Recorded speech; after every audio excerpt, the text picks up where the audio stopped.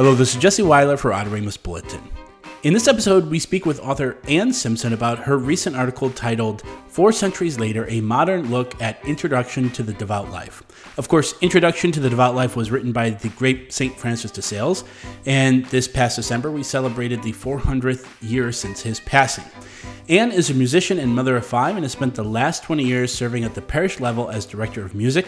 She holds a Master of Arts in Liturgy degree from the Liturgical Institute in Mundelein, Illinois. This was an amazing conversation, and we get to peek into this great work by St. Francis de Sales from the perspective of somebody who works in liturgy and is a mother of 5 children. What a great conversation. So without further ado, another Adoremus interview. Anne, how are you doing today? Hey, I'm doing great. Thanks for having me.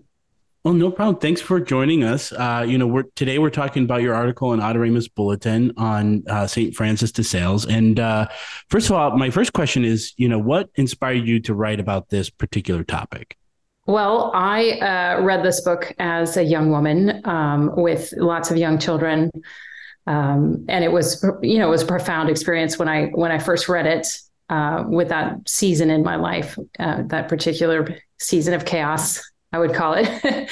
And then I was fortunate enough as the kids grew older to take some time for myself to advance my degree. And I got a liturgy degree from the Liturgical Institute.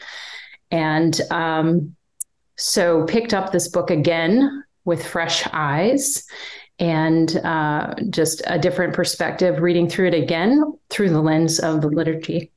So you mentioned in the introduction that this is more of a letter towards a specific person. Can you tell me about that perspective? What's different about that, and why did it resonate with you? Yeah. So Francis de Sales was bishop, and he was an aristocrat before he gave up his title and became a priest. And he was a bishop of Annecy in France. This is an area outside of Geneva. And he ministered to many different people, and he was very attractive because of his preaching style. And he was sought after by many in the court, of course, and he knew many people in the court because of his wealth as a layman before he became bishop. And so actually, a woman sought him out as a spiritual director, and he was very popular as a spiritual director and a confessor. Of course, we know, just as a side note, Saint Jean de Chantal was also one of his spiritual directees. But anyway, he was sought out by this particular wife of a courtier, Madame Chamarseille, I think her name was, or something like that.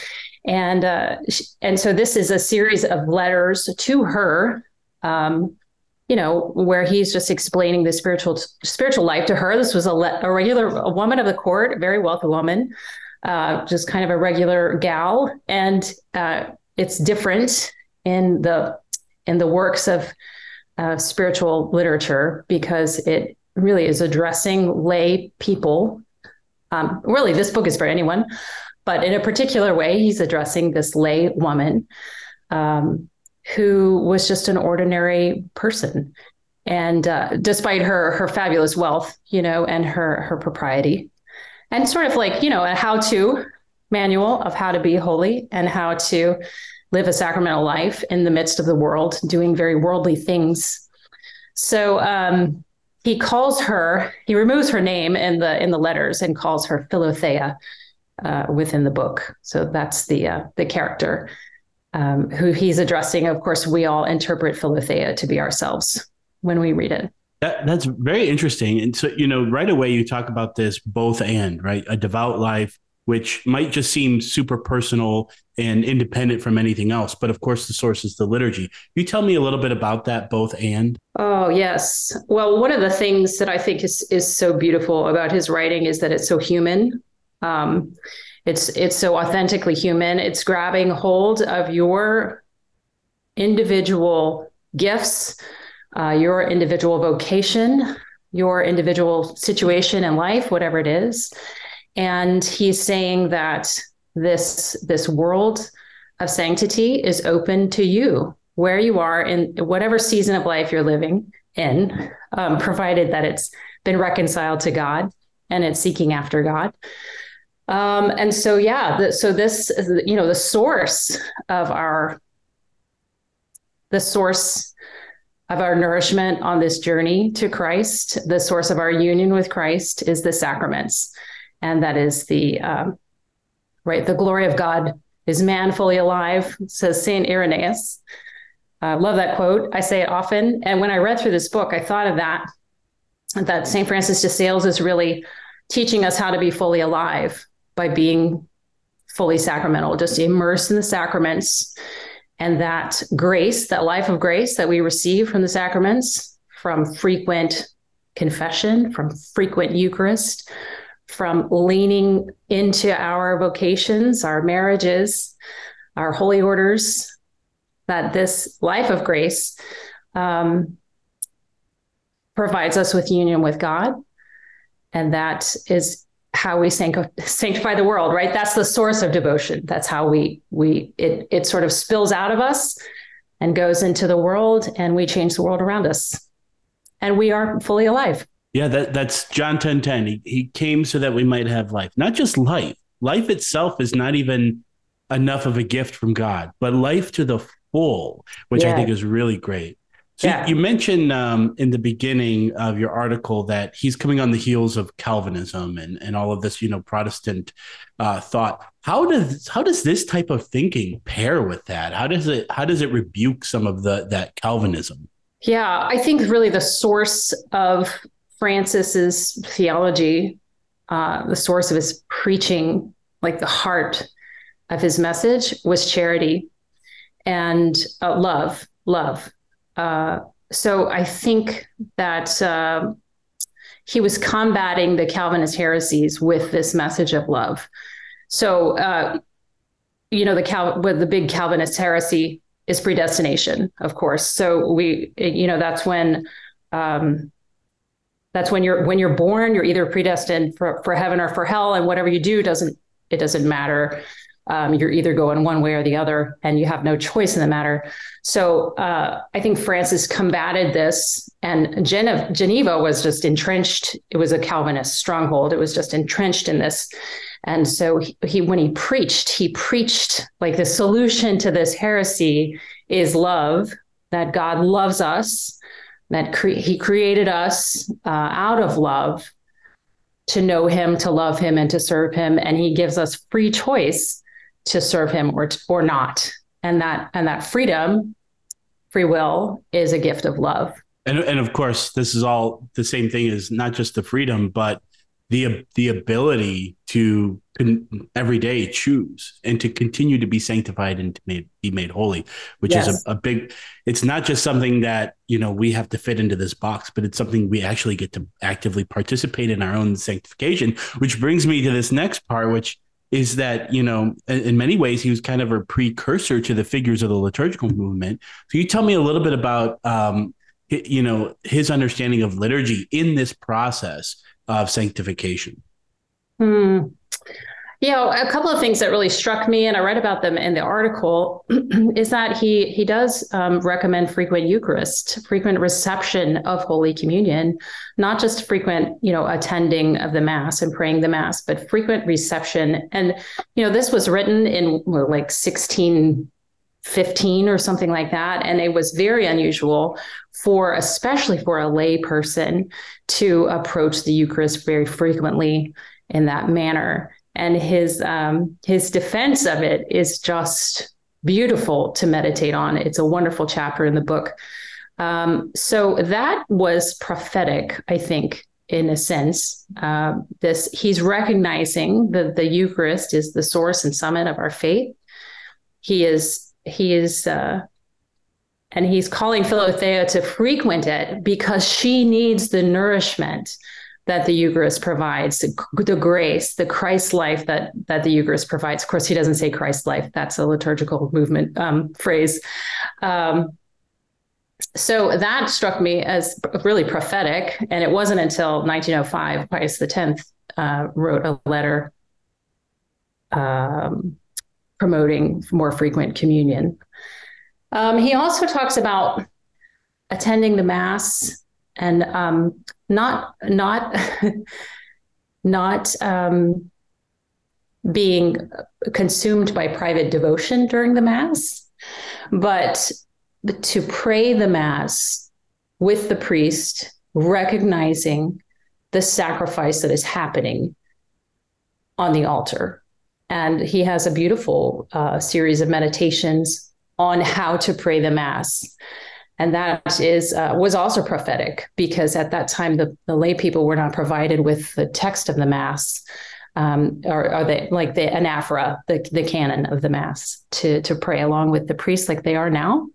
So I think that's really, really cool, a really neat connection with the liturgical movement as well. So I'm glad you brought that up. So if he's demonstrating really good ways to participate in the Mass when we can't even understand the vernacular and the perceived, pre-Vatican II active participation is not there, how much more can we actively participate and when we can really enjoin ourselves with our words and our language?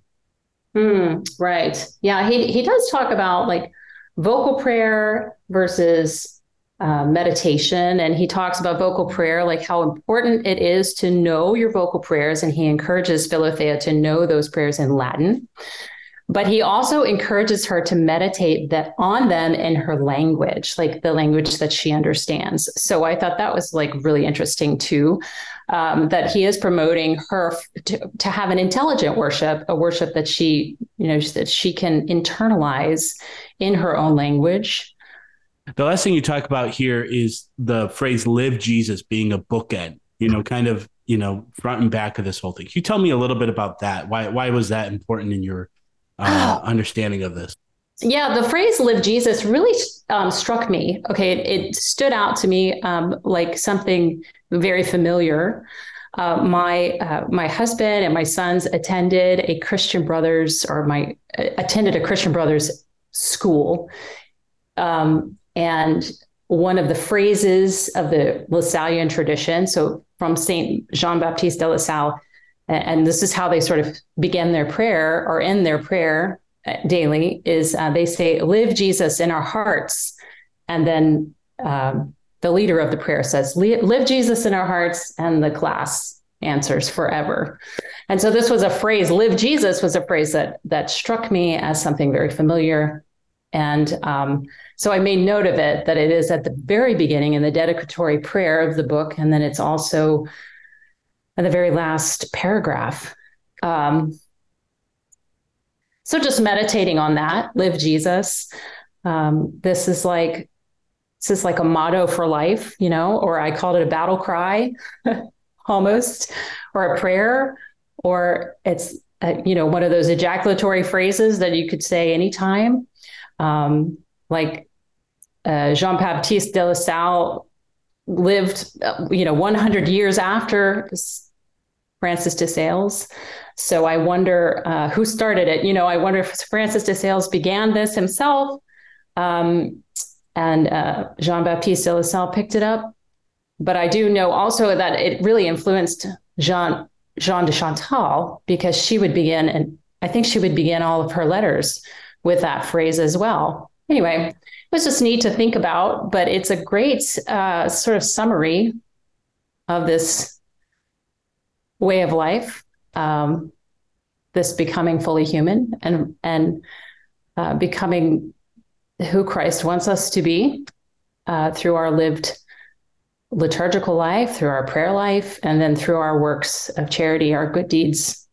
So you mentioned that you read this a while ago when you were younger, right? What is the difference between reading it then and then coming back to it after, earning a liturgy degree and kind of understanding that part of it in terms of a devout life for you in a very practical way as a mother with children?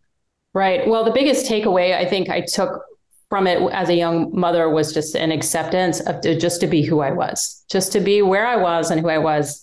Just that, I accepted the fact that I was in a season of chaos, that my heart desired deeply to go to daily Mass and to have a life of beautiful structured prayer. And then at the time, it was too chaotic. I had to sacrifice that in order to raise the kids. But Francis de Sales sort of gave me permission to seek God sort of in mundane tasks and little things around that centered around my life of service as a wife and as a mother.